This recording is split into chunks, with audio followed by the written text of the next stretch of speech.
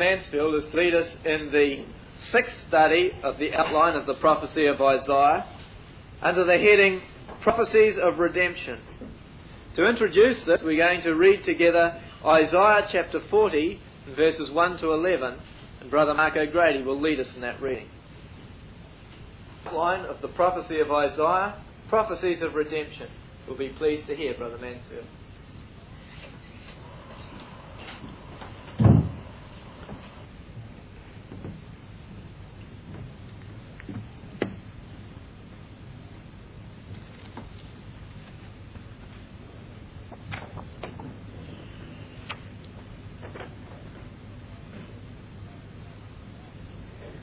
This morning, brethren and sisters, we consider the last few chapters of the prophecy of Isaiah that take us into the prophecies of redemption and consummation.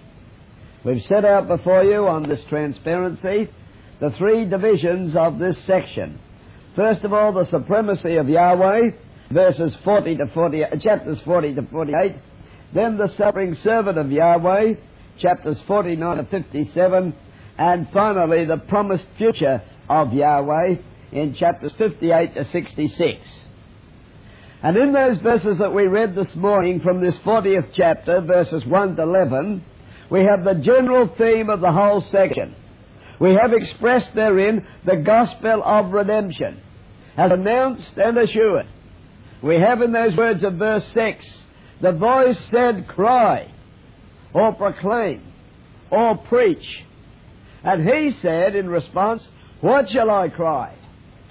And the answer is, all flesh is grass, and all the goodliness thereof is as the flower of the grass. The grass withereth, the flower fadeth, because the Spirit of Yahweh bloweth upon it. Surely the people is grass. The grass withereth, the flower fadeth, but the word of our God shall stand forever. And that's the great theme that must introduce the prophecies of redemption and consummation. It's essential that we understand flesh for what it is before we can enjoy the redemption that is found in the Lord Jesus Christ. And basic to the preaching of the gospel message is the fact that we must proclaim that flesh is grass, and the goodliness thereof is as the flower of grass. The grass withereth, the flower fadeth, because the Spirit of Yahweh bloweth upon it. The grass withereth, the flower fadeth, but the word of our God shall stand forever. And it shall stand forever because of the supremacy of Yahweh our God. Now we're dividing this section up into three parts. The first section, first of all, we have the supremacy of Yahweh. And we find that He is incomparable, first of all, in His creative power. So first of all, we consider Him in the supremacy of His very attributes. And the first of these is His creative power. And in that 40th chapter, verse 12, the question is asked, who hath measured the waters in the hollow of His hand, and meted out heaven with a span, and comprehended the dust of the earth in a measure, and weighed the mountains in scales, and the hills in a balance? Who's done that, or who can equal Him in that? And the first principle of our understanding of the purpose of Almighty God is to recognize His supremacy, to understand who He is. The first declaration to Israel was, of course, Hear, O Israel, Yahweh our God is one Yahweh, and thou shalt love Yahweh thy God with all thy heart, with all thy soul, with all thy strength. And the Lord said, this is the first command.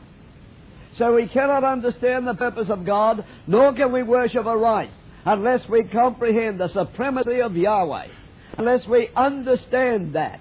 And here at this inception, the question is asked, in regard to creation, and the magnitude of creation, who hath measured the waters in the hollow of His hand, meted out heaven as a span, comprehended the dust of the earth in a measure, weighed the mountains in scales, and the hills in a balance?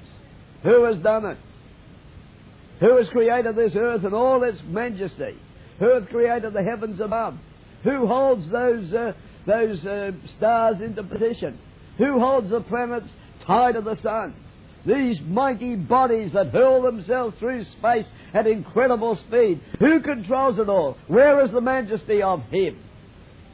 and how large we are in His estimation. And that's the first consideration that we should understand. And the declaration of Almighty God to the people of Israel is, "Thou shalt love Yahweh thy God." And if we love anyone, we desire others to share that love and consideration with us. And we will never love anyone unless we properly understand them. And hence, we must come to understand Him more. And even creation, you know, teaches us of the majesty of Yahweh. We find the earth, for example, beautifully designed for life. The exact dimensions and weight and contents are designed to that end. And everything that we see, we find the hand of a Creator there, designing it for that end. As we are told in the 45th of Isaiah and verse 18, He created it not in vain. He formed it to be inhabited. And as we are told in Proverbs chapter 8, in wisdom He hath made it all. And as we're told in Numbers 14 and verse 21, as truly as I live, all the earth shall be filled with the glory of Yahweh. And as we look at the heavens above and we see the glory there, we know, because we're assured, that the one that created that has the ability to fill this earth with glory. And one day it will be filled with His glory.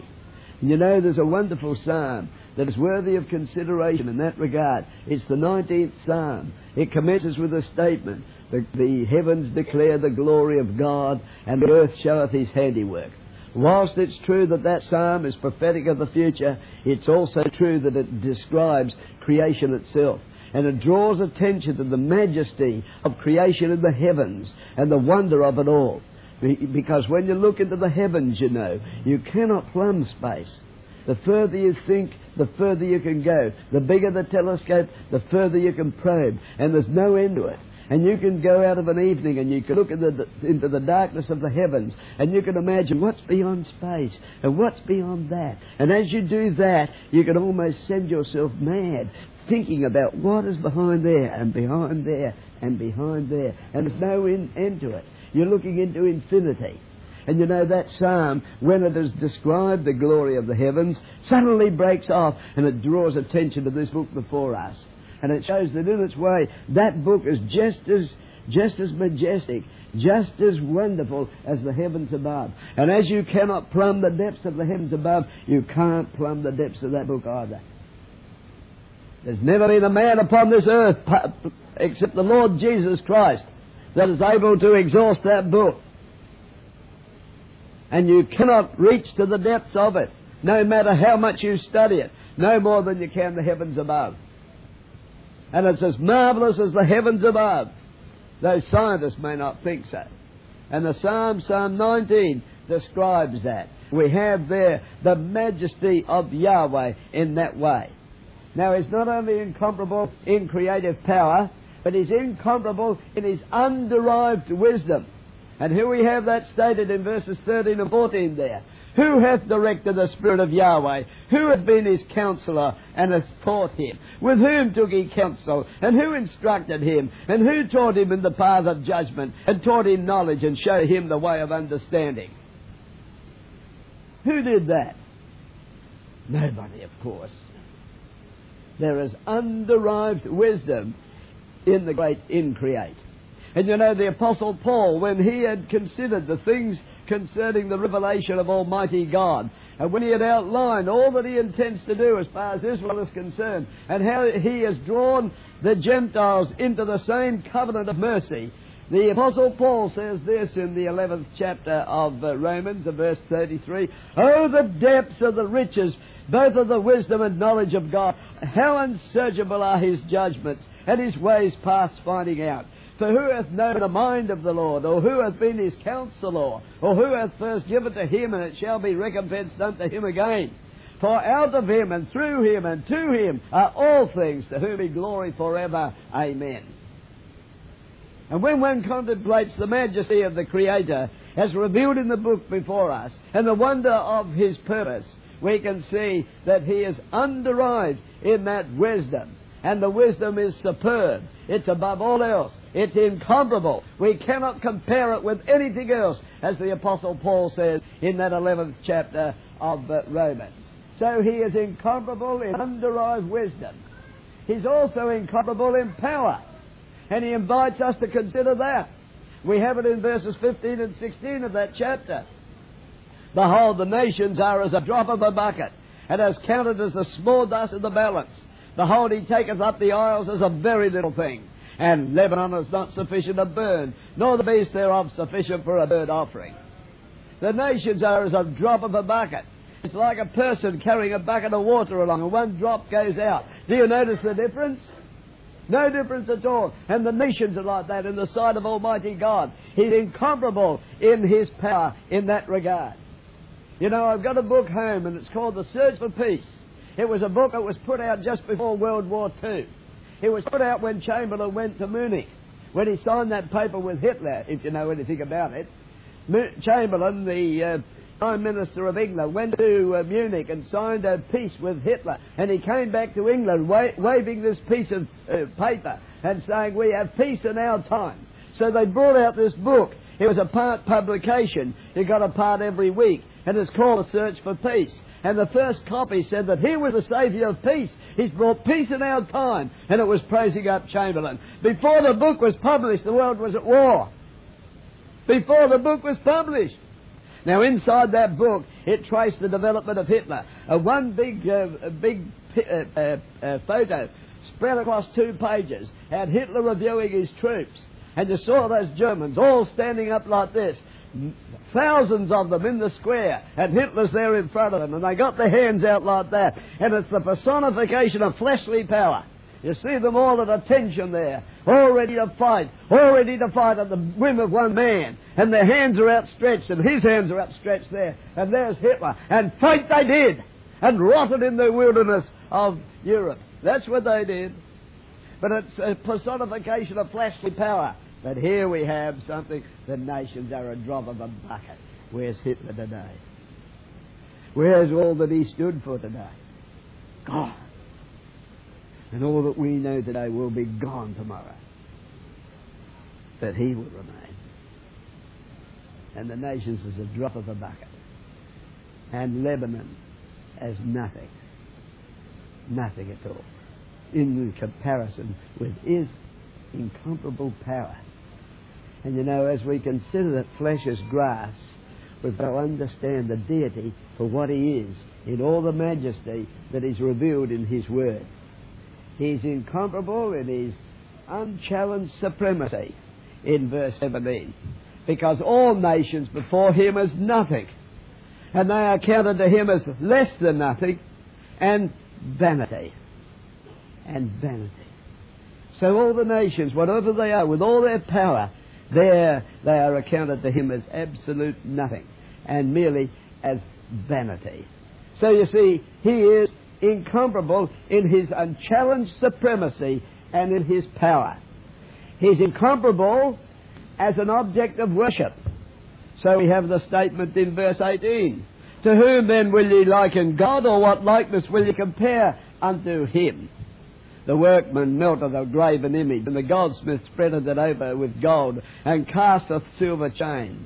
He that is so impoverished that he hath no oblation chooseth a tree that he will not rot. He seeketh unto him a cunning workman to prepare a graven image that shall not be moved. Hath ye not known? Have you not heard? Hath it not been told you from the beginning? Have you not understood from the foundations of the earth? The incomparable power of Almighty God, that you should chop down a tree and worship that. And you know, today people are doing just the same as that. You know, the Apostle Paul says in the 4th chapter of Colossians that covetousness is idolatry. And people are bowing down today to their idols of gold and silver. But the time's going to come when they're going to throw those away. And they're going to shake for the majesty of that one that's going to be revealed in the earth. But in the meantime, covetousness is an idolatry. And people are engaged in that form of idolatry today. Yahweh is incomparable in his omniscience, in his all-seeing power. So you'll have it in verse 22 onwards. Is it It is he that sitteth upon the circle of the earth, and the inhabitants thereof are as grasshoppers, that stretcheth out the heavens as a curtain, and spreadeth them out as a tent to dwell in, that bringeth princes to nothing. He maketh the judges of the earth as vanity. Yea, they shall not be planted, yea, they shall not be sown, yea, their stock shall not take root in the earth, and he shall also blow upon them, and they shall wither, and the whirlwind shall take them away as stubble. So Isaiah sees him seated upon the circle of the earth, not the earth where we're on, but that great circle around which the world revolves, as it takes its yearly revolution around the sun. And there beyond that is Almighty God, so high, so lifted up, that he looked down and see all that is down there below him. So he is incomparable in his omniscience. He sees everything that happens. So see, there he is in power and wisdom, and there he is in his supremacy and as an object of worship, and in his omniscience, and also in his ability and his will to help us. So you have that in chapter 41 and verses 1 to 14, where he speaks in verse 2, who raised up the righteous man from the east, called him to his foot, gave the nations before him, made him rule over kings, gave them as the dust to his sword, and has driven stubble to his bow. He pursued them and passed safely, even by the way that he had not gone with his feet. Who hath wrought and done it, calling the generations from the beginning? I, Yahweh, the first, and with the last, I, he. That is the one that has done it. I, Yahweh, the first, and with the last, I, he. And the word last there is in the plural. We're the last ones. The development of a community. They're going to reveal the power of Almighty God as he sets forth that power in that way. So you'll have it in that fourth verse. I, Yahweh, the first one, and with the last ones, I, he. And we have the manifestation of Yahweh in first the Lord Jesus Christ, and finally the brethren of Christ. And there we have it expressed in those terms. He's incomparable in his omniscience. So we read in chapter 41 and verses 17 to 20. When the poor and needy seek water and there is none, and their tongue faileth them for thirst, I, Yahweh, will heal them. I, the God of Israel, will not forsake them. I will open rivers in high places and fountains in the midst of valleys. I will make the wilderness a pool of water and the dry land springs of water, and so forth. I will do it, he said. Verse 20, that they may see and know and consider and understand together that the hand of Yahweh hath done this, and the Holy One of Israel hath created it. So he invites us to look around creation, to consider our own way of life, to see his hand moulding our lives as we can if we look inward in regard to our own life. And finally, he's incomparable in his revelation. And so we have it in verses 22 and 23 of that 41st chapter. Let them bring forth and show us what shall happen. Let them show the former things, what they shall be, that we may consider them, and know the latter end of them, or declare us things to come. Show the things that are to come hereafter, that we may know that ye are gods. Yea, do good, do evil, that we may be dismayed and behold it together. In other words, Yahweh there says, if they are gods, let them reveal the future. Can they reveal the future? Can any man reveal the future? He cannot. But Almighty God does, and we have it in his prophetic pages, that he does reveal the future.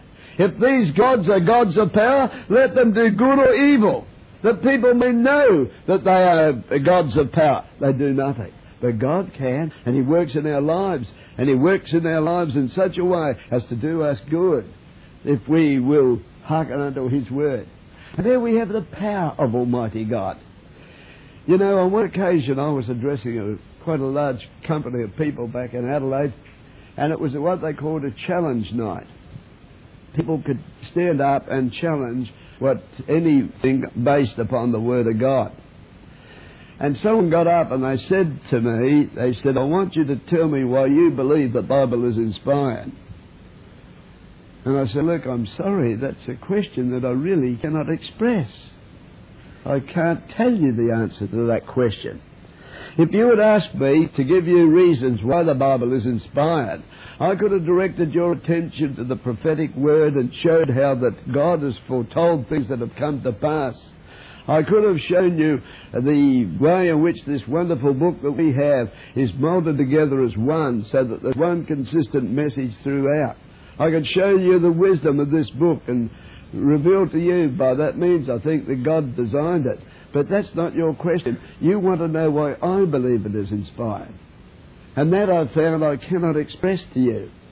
Because I believe that this book is inspired because of its impact upon my life, because of what it has done for me. And that I find it completely impossible for me to put in words. All I can say to you, I said, is what David says in the Psalms, taste and see that Yahweh is good. And that indeed is the fact as far as this is concerned. Let those gods do good or do evil, he says, concerning the idols. And let any philosophy of today do us any good at all, apart from that book. And it's absolutely impossible. But with this book, we have the promise of life as it now is, as well as that which is to come. And because of the power of that book, and because of the very joy of life that that book induces in one, when one bases his life upon that book, we know that that book is inspired, and we know that God is real and true. We don't have to see God. We feel Him in our lives, and we recognize God for what He is. So first of all, we must understand that all flesh is grass. And understanding that all flesh is grass, we must understand the supremacy of that one that we're going to worship, and we must first of all see that He is incomparable in His attributes. You can go to nowhere to find anything to compare with God in the various attributes there. When you are in trouble, you can turn to God with every confidence that He will help. When you are in difficulties, when you're puzzled and problem, you can find a solace from Almighty God. And though you may not escape that trouble, you will find the power to lift yourself above that trouble. And that often is a far greater experience than having that trouble removed. Because when you go through a trouble, when you surmount it with the aid of Almighty God, you have a confidence in yourself that you can, in the future, face any other trouble that might arise. So there He is, incomparable in His attributes. Secondly, He is incomparable in His redemption. In the provision of a righteous servant that He has provided for us. And every trust and confidence can be placed in Almighty God, because He has the wisdom to know what is required and the power and ability to perform it. So you see, first of all, He is incomparable in His redemption because of His provision of a righteous servant. And you have that in the 42nd chapter. Notice chapter 42 and verse 1. Behold my servant whom I uphold, mine elect in whom my soul delighteth. I have put my spirit upon him, he shall bring forth judgment to the Gentiles. And if the supremacy of Yahweh is revealed in His incomparable creative power, underived wisdom, power and supremacy, is not that all manifested in the Lord Jesus Christ? Do not we see in the provision of this righteous servant that Yahweh is incomparable in His work of redemption? It's absolutely essential to His work of redemption. He is incomparable in His personal and national redemption. So we go to verses 11 and 12 of that same chapter, and we read, Let the wilderness and the cities thereof lift up their voice. The villages that Kedar doth inhabit, let the inhabitants of the rock sing. Let them shout from the top of the mountains. Let them give glory unto Yahweh and declare His praise in the isles thereof. So there we have a national redemption. When we come to verse 16, we have a personal one.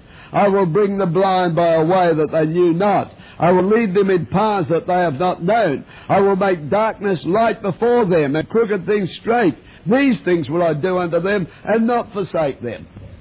You know, Yahweh does that for us, doesn't He? He reveals the way before us. He opens our eyes to facts.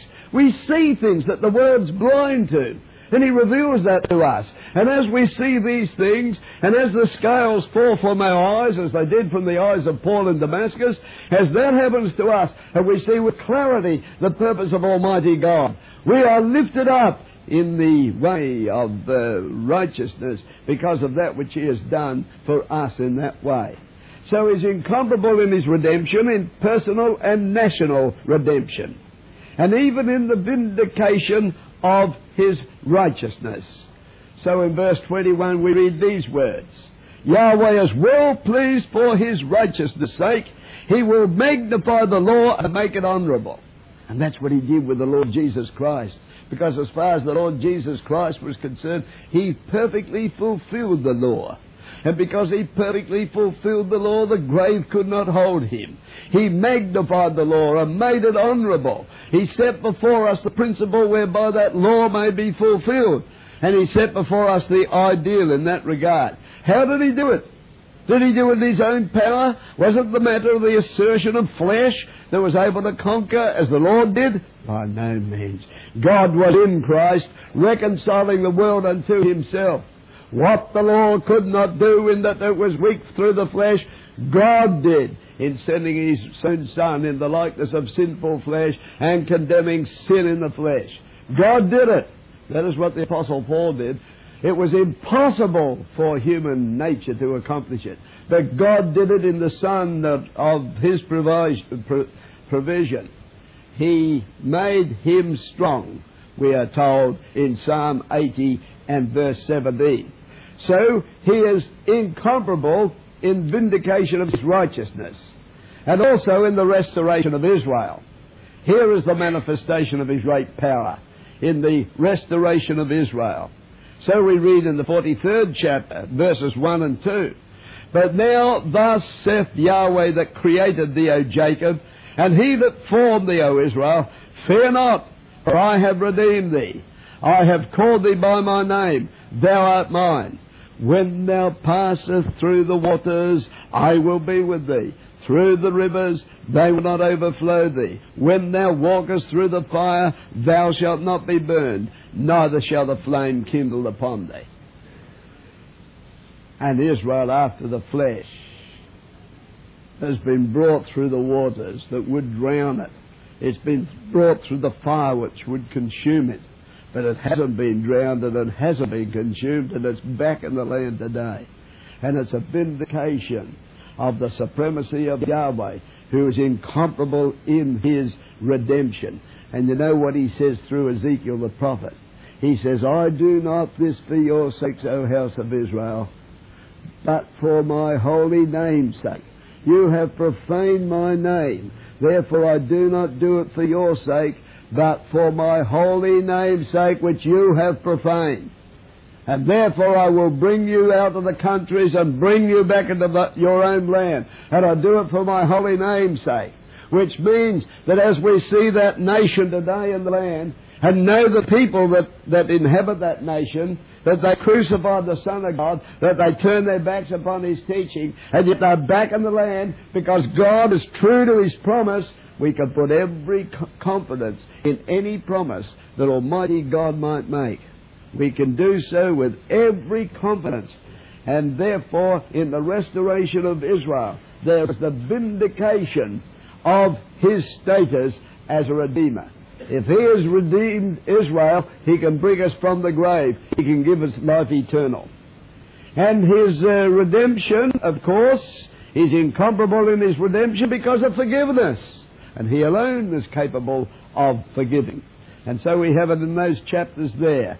And when we turn to the 44th chapter of Isaiah, and at verse 5, we read, I am Yahweh, and there is none else. I am Yahweh, and there is no God beside me. I girded thee, thou hast not known me. And verses 21 to 23, tell ye and bring them near, yea, let them take counsel together. Who hath declared this? I'm sorry, I'm in the wrong chapter. I thought it was. Chapter 44, 21 to 23.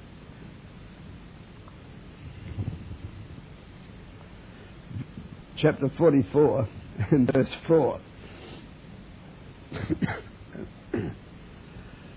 One shall say, I am Yahweh's. Verse 5 this is. One shall say, I am Yahweh's, and another shall call himself by the name of Jacob, and another shall subscribe with his hand unto Yahweh, and surname himself with the name of Israel.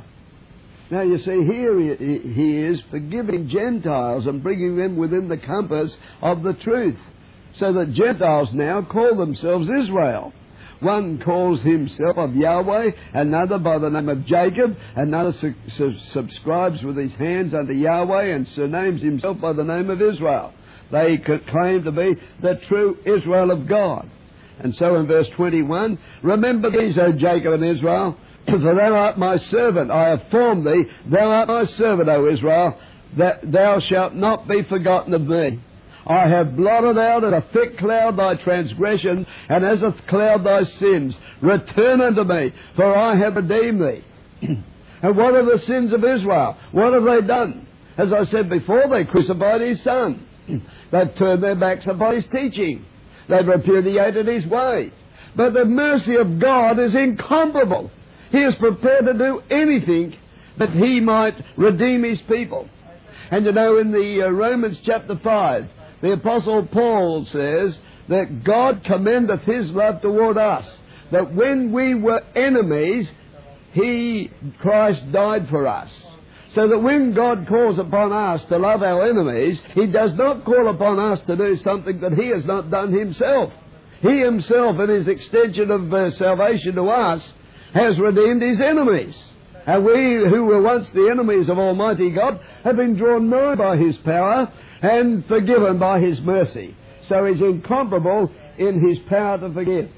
And finally, he's incomparable in the provision of a deliverer.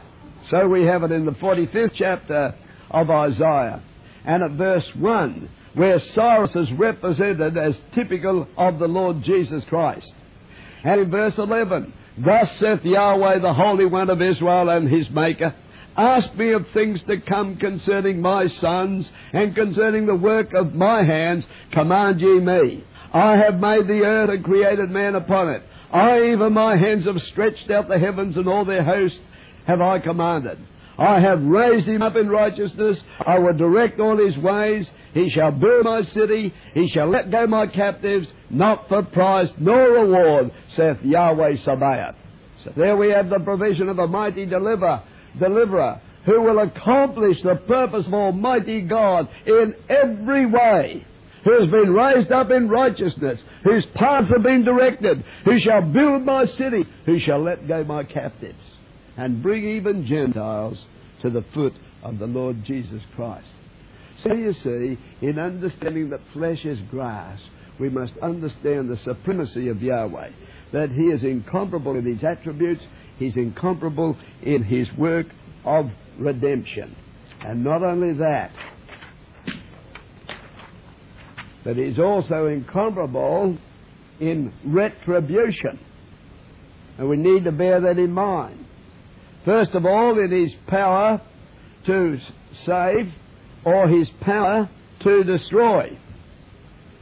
And we find in the 46th chapter of Isaiah and verse 1, how that he destroys false religion. Bel boweth down, Nebo stoopeth. Their idols were upon the beasts and upon the cattle. Your carriages were heavy loaded. They are a burden to the weary beast. And here he describes how the idols of Babylon shall be overthrown. And on the basis of that, he says in verse 5, to whom would he liken me, and make me equal, and compare me, that we may be like? They lavish gold out of the bag, and weigh silver in the balance, and hire a goldsmith, and make it to the god, and fall down and worship it. As I said before, they do the same thing today. So that in chapter 46 you see those idols rendered useless in the face of the world problems at that particular time. The gods of Babylon could not save Babylon. Neither will the gods of this age save this age. They'll cast their idols of gold and silver of Babylon the Great in chapter 47 here. So He is mighty in comparison with the limitations of Babylon. In chapter 47 and verse 1, come down and sit in the dust, O virgin daughter of Babylon. Sit on the ground. There's no throne left for you. And in verse 11, therefore shall evil come upon thee. Thou shalt not know from whence it riseth, and mischief shall fall upon thee. Thou shalt not be able to put it off, and desolation shall come upon thee suddenly, which thou shalt not know. And the Pope is building up for that at the present moment. They're going forth, they're building up their power. Who's going to destroy the papacy? Who can possibly make war with him? Is the statement of the book of Revelation when he's aligned with the dragon power of Constantinople. Well, here's the answer. Evil shall come upon thee, and you won't know from whence it ariseth. Mischief shall fall upon thee, and you will not be able to put it off. And desolation shall come upon thee suddenly, which you shall not know.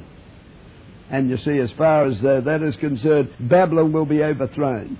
And then in place of Babylon, there will be the new heavens and the new earth. So there is the provision of a new heavens and a new earth in the 48th chapter of Isaiah. And finally, you have the guarantees of future care in that same chapter and in verses 20 to 21. Go ye forth of Babylon, flee ye from the Chaldeans with a voice of singing, declare ye, tell this, utter it even to the ends of the earth, and say, Yahweh hath redeemed his servant Jacob.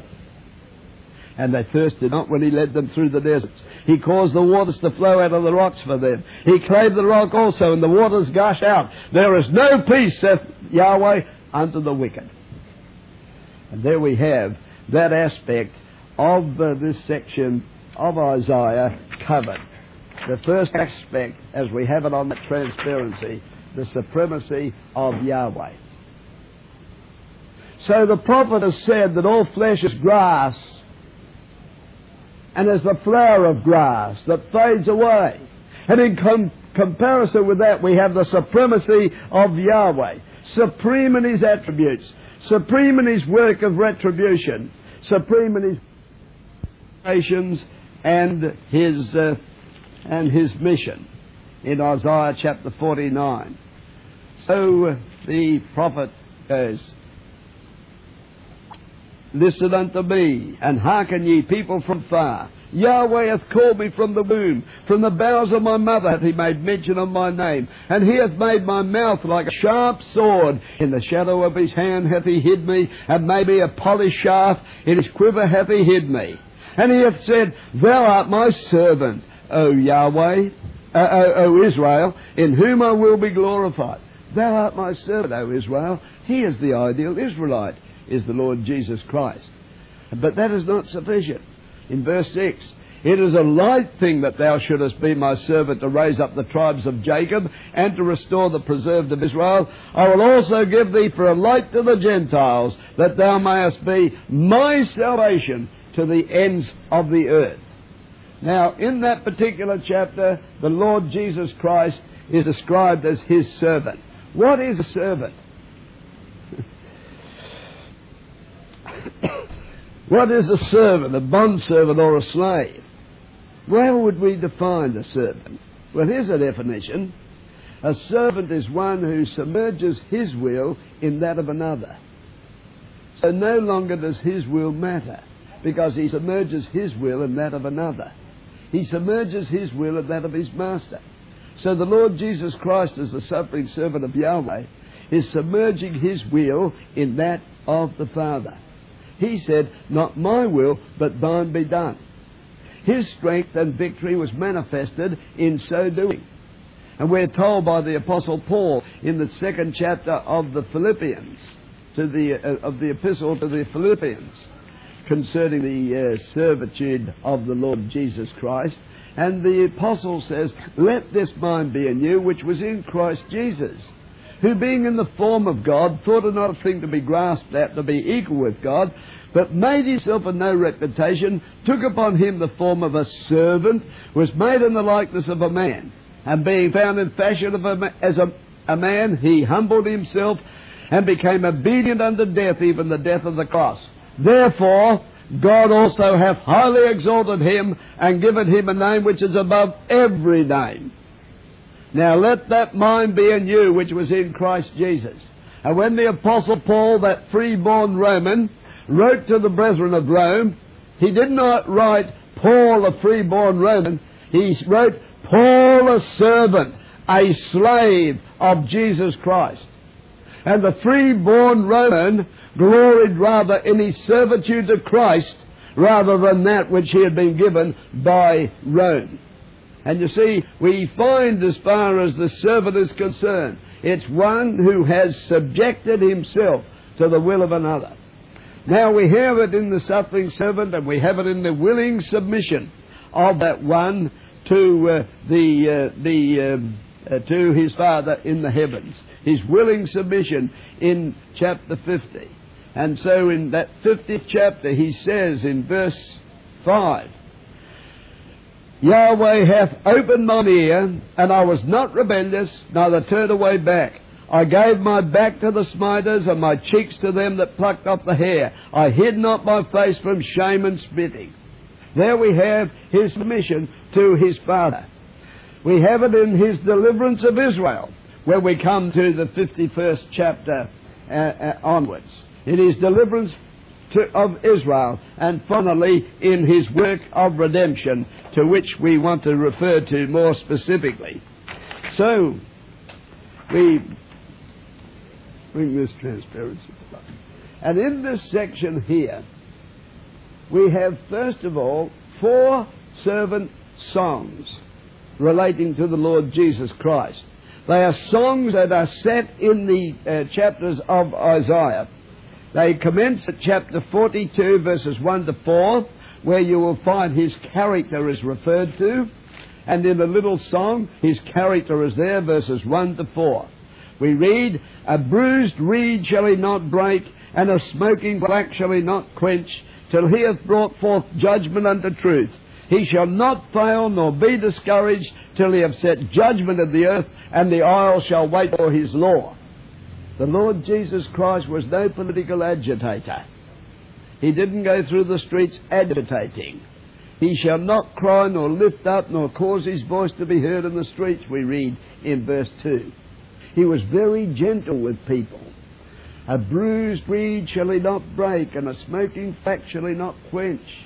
So when he saw the slightest sign of life, he sort of tried to bring it into flame. He didn't quench it. He didn't destroy it. He was very careful how he handled people. Take his treatment of Peter, for example. How he cared for Peter. How he brought him out. How he told him, when thou art converted, strengthen your brethren. I've prayed for you, Peter. See the gentle way he treated people on all sides, so that when there was any semblance of truth, the Lord brought that out until the smoking flax became burning with the light of truth. And the bruised reed, instead of being destroyed completely, was strengthened to stand up. And that one that was so gentle in those ways shall not fail nor be discouraged, till he hath set judgment in the earth, and the isle shall wait for his law. A thing that the politicians today can never do, he will accomplish. He will not fail, nor be discouraged, but the politicians of today will fail and will be discouraged, not the Lord Jesus Christ. And so you see, you have there the character of the Lord. In the 49th chapter of Isaiah, and verses 1 to 6, you have his call, where it speaks of his call, to which we made reference earlier before. The call that was made to him, and the ministry to which he was called. It is a light thing that thou shouldest be my servant, to raise up the tribes of Jacob and restore the preserved of Israel. I will give you as a light to the Gentiles. And that is what he is to this day. Then the 3rd song speaks of his qualifications in the 50th chapter, and at verses 4 to 9, and his submission to his Father. And finally you have his vindication in chapter 52 and onwards. And as far as that is concerned, we want to just have a look at briefly at this 50.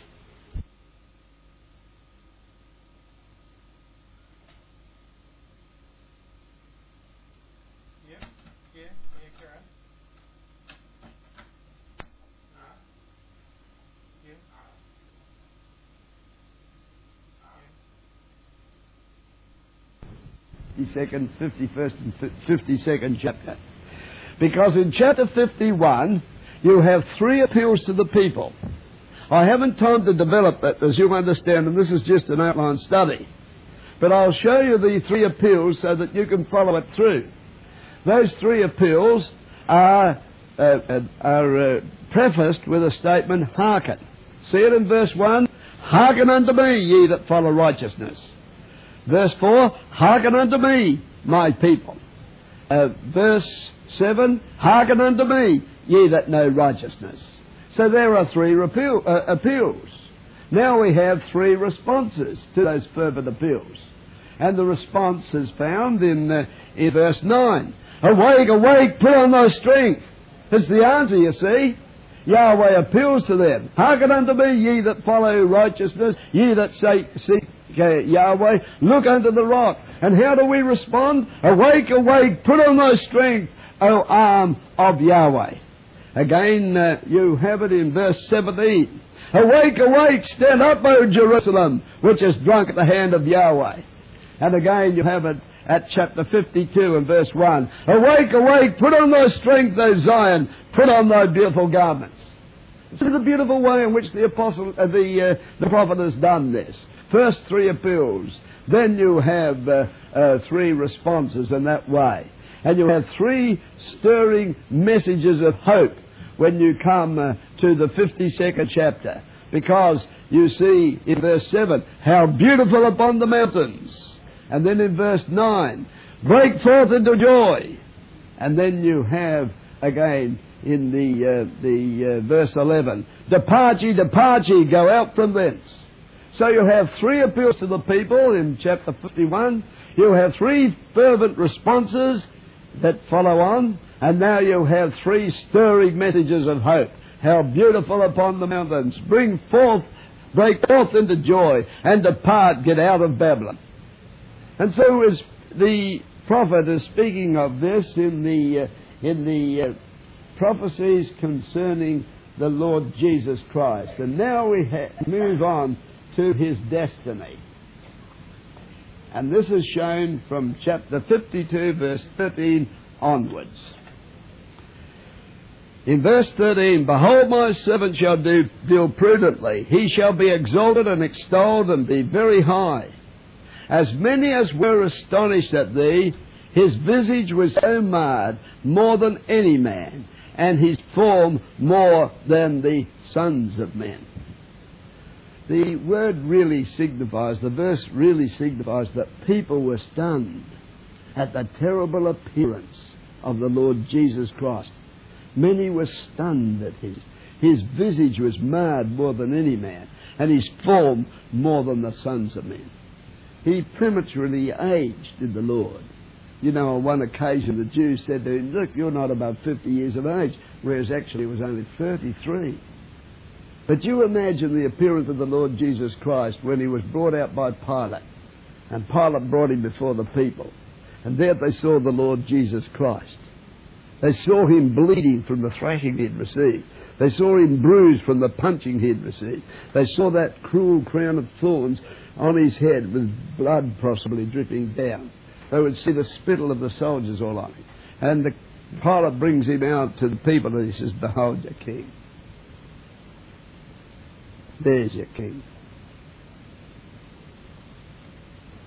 They were stunned at his appearance. And you can understand that. Now, when you read verse 15, it's a point of comparison. As they were stunned at his appearance then, so they're going to be stunned in the future at his glory. In like manner, the word so there should be in like manner, shall he sprinkle many nations. Kings will shut their mouths at him. For that which they had not been told them shall they see, and that which they had not heard shall they consider. The stunning appearance of the Lord Jesus Christ in glory is compared here with the appearance of him when he was offered before the people 1900 years ago. And you see, there we have the past and there we have the future in verse 15. And then you see it goes on and moves on as far as the work of the Lord Jesus Christ in the atonement is concerned in this wonderful 53rd chapter of Isaiah that many people imagine is the best chapter in Isaiah, although I don't think so.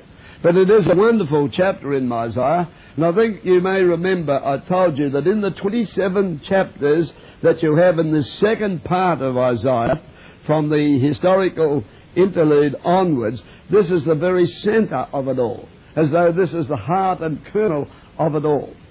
And we read concerning the Lord Jesus Christ in this chapter as he is brought to the stake. And we stand, as it were, in the very shadow of the cross on that day.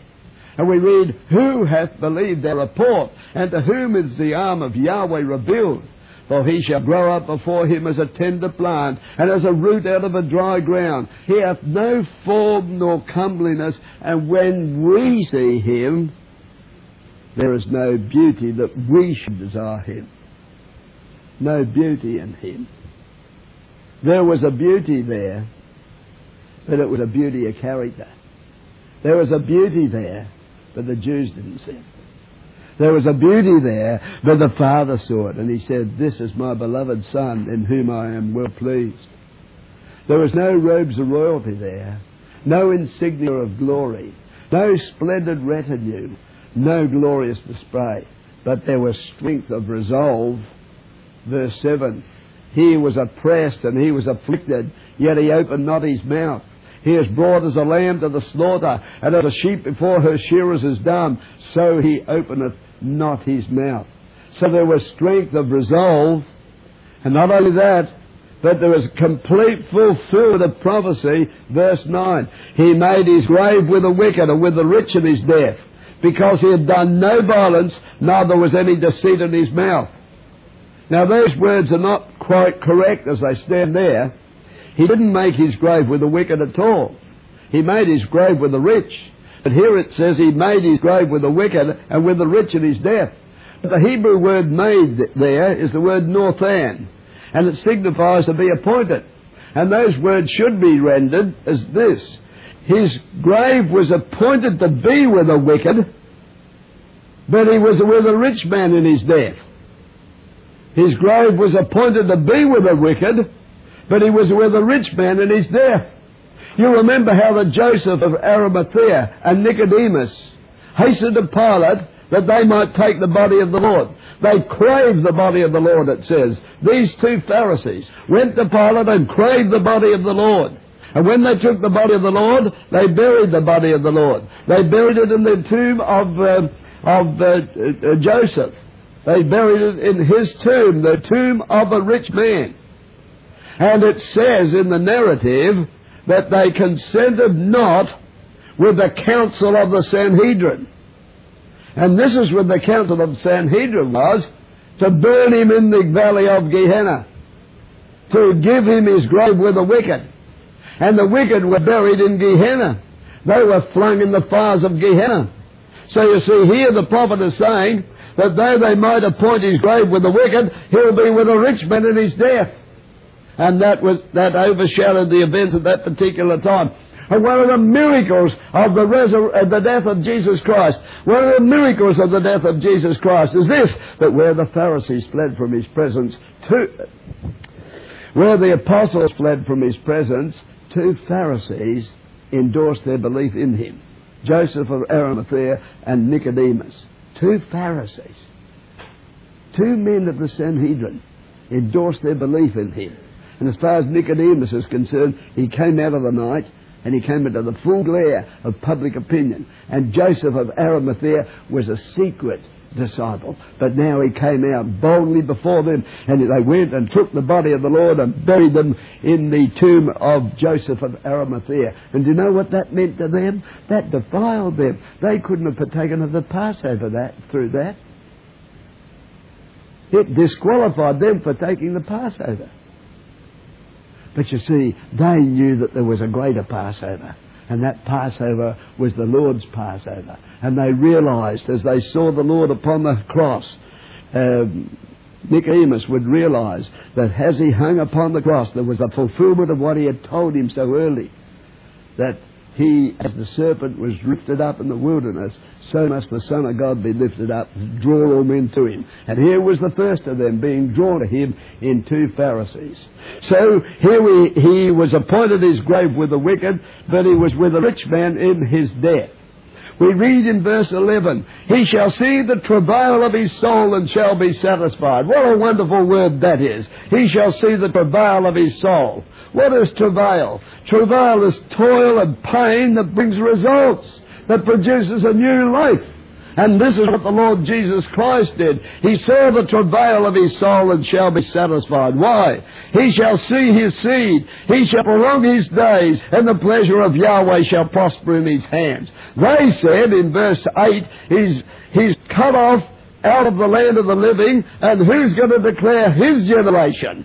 He won't have any generation. He won't have any seed. But here we have it in verse 10. He shall see his seed. He shall prolong his days, and the pleasure of Yahweh shall prosper in his hand. So you see in the transparency here, we have his destiny, his reception, his sufferings, his submission, and finally his reward. And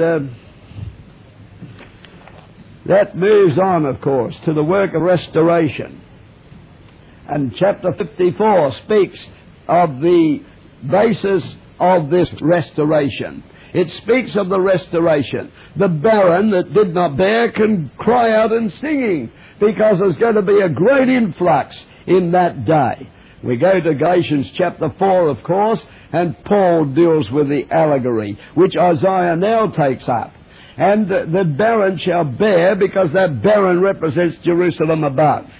And in verses 7 to 10 of that 54th chapter, you have Yahweh's everlasting love, such as will remove his wrath. For a small moment have I forsaken thee, but with great mercies will I gather thee. In a little wrath I hid my face from thee for a moment, but with everlasting kindness will I have mercy upon thee, saith Yahweh thy Redeemer. For this is as the waters of Noah. For as I have sworn that the waters of Noah will never again go over the earth, so I have sworn that I will not be wroth nor rebuke thee forever. And there we have the glory, the hope for the desolate, and that which Yahweh will establish. And the fact that Jerusalem's future is assured. That in verses 11 to 14 of that chapter. And look at verse 7 and read it personally to yourself, because this is your heritage.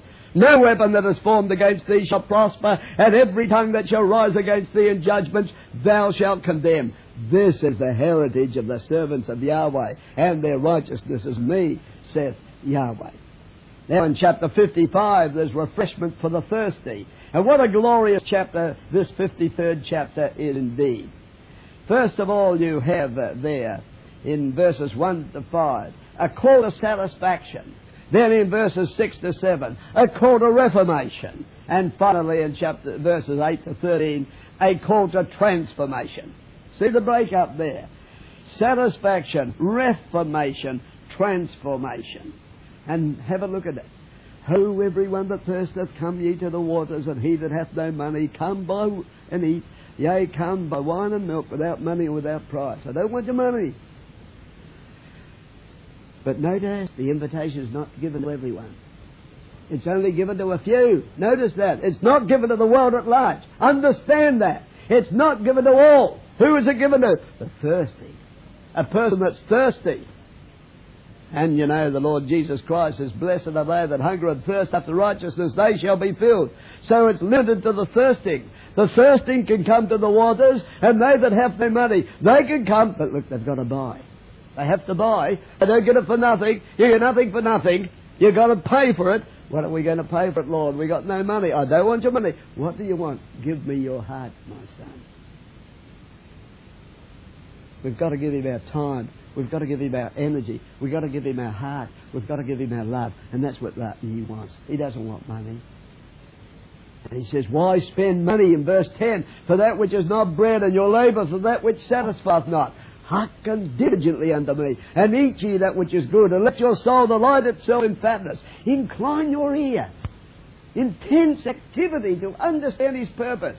And come unto me. Herein your soul shall live, and I will make an everlasting covenant with you. the sure mercies of David. A leader and a commander to the people. So there we have refreshment for the thirsty. There you have in chapter 56, you have of course there the establishment of world worship. And finally in chapter 57 you have the promises to the repentant. The promises to the repentant in that particular chapter. And it points out in that particular place that their ultimate vindication will take place, those that are repentant. And that brings us to the last 3 chapters, I think. Yes, it brings us to the last 3 chapters of the future glory that is promised by Yahweh. Not the last 3, the last 3 sections of the chapters. The future glory promised by Yahweh, chapters 58 to 66.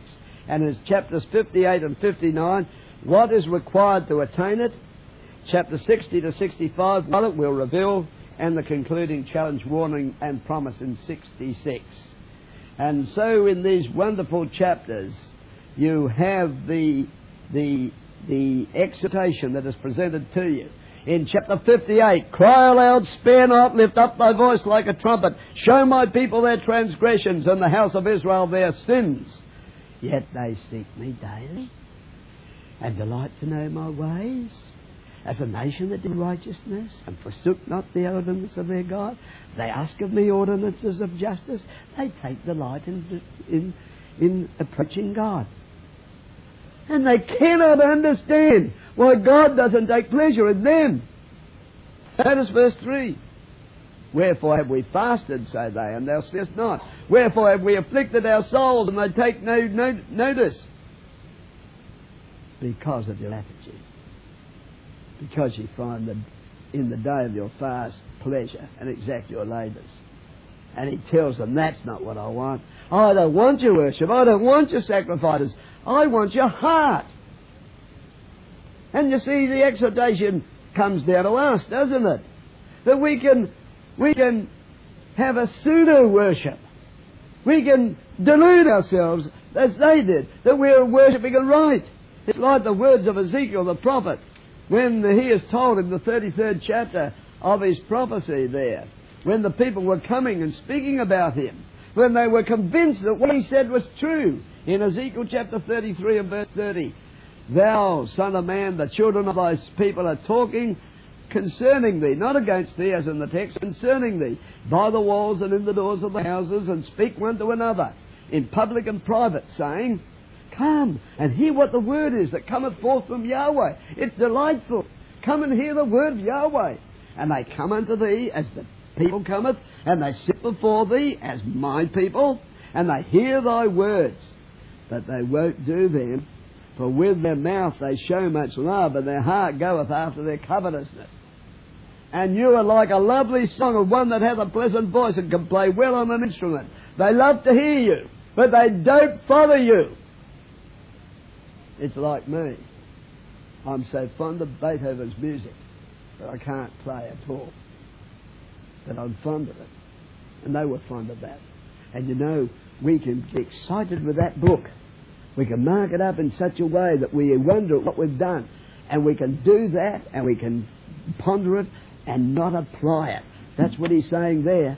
And considering the supremacy of Yahweh, considering the glory before us, we've got to put into practice the principles of that wonderful book that we have here, in this wonderful book. No doubt about that. We've got to do that. And if we do that, then we will be saved. And look at chapter 59. Behold, Yahweh's hand is not shorter that it cannot save, neither his ear heavy that it cannot hear. But your iniquities have separated between you and your God, and your sins have hid his face from you, and he will not hear.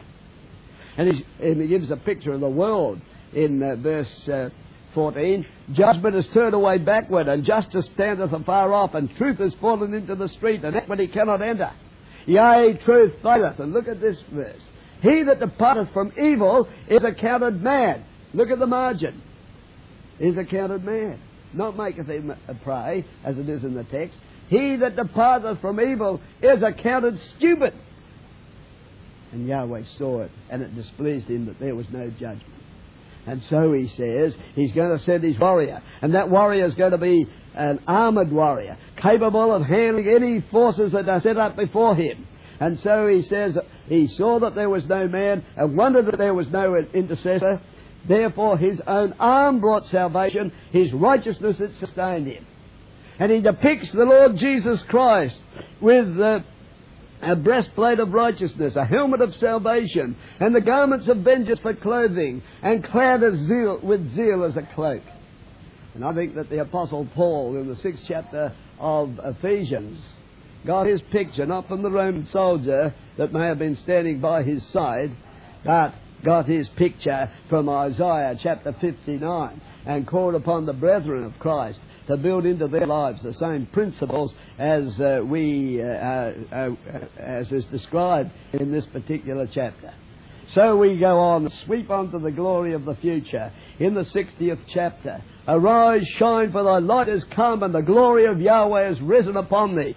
Darkness shall cover the earth, and gross darkness the people. Not yet, because wherever there's an ecclesia, there's a chink of light. But when the Lord Jesus Christ returns, and we're all gathered into His presence, as we will be, complete and utter darkness will settle upon this world, and the world will be given to its own resources. And then suddenly a blinding light. Arise, shine, for thy light has come, for the glory of Yahweh has risen upon thee.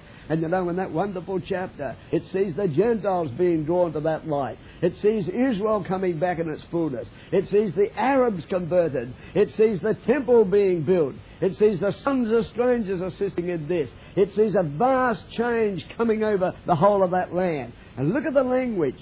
Verse 5, then thou shalt see and flow together, or be radiant. With radiant face you will see them, says Moffat.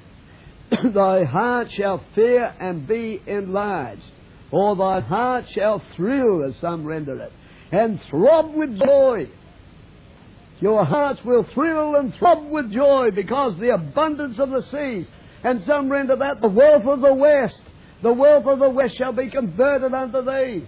The wealth that people glory in today, then converted and given unto the Lord Jesus Christ. For He says, the gold is mine and the silver is mine, and the glory of this latter house shall be greater than the former. And in this place will I give peace, is what He says through Haggai the prophet. And here we see it here. We see the Arabs converted and coming up and offering there. The sons of strangers building up the walls.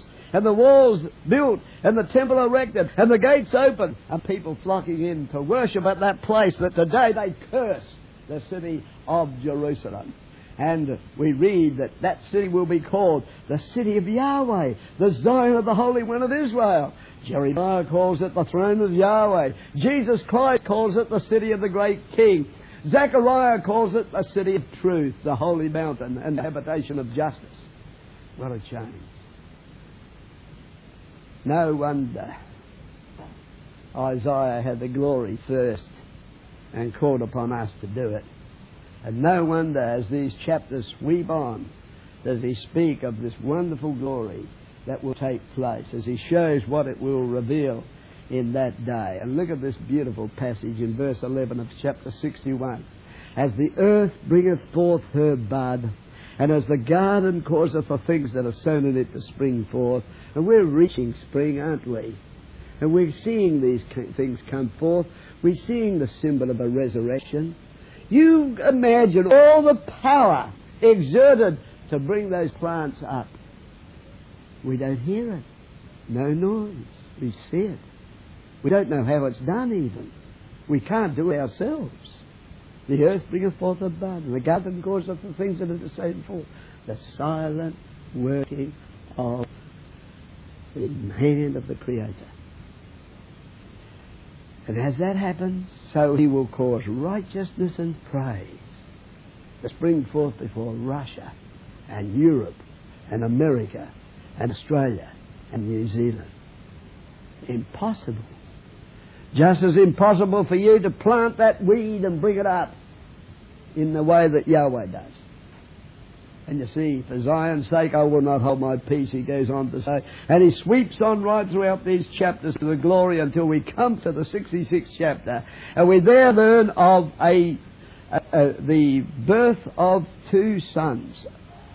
Because in the 66th chapter and verse 7 we read, before she travailed, she brought forth. Before her pain came, she was delivered of a man-child. Who hath heard such a thing? who have seen such things. And that is talking about the resurrection of the Lord Jesus Christ. It's talking about the manifestation of Christ, which took place before the destruction of Jerusalem in AD 70. So before she travailed, she brought forth. Before her pain came, she was delivered of a man-child.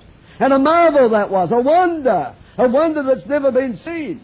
Who hath heard such things? Who hath seen such things?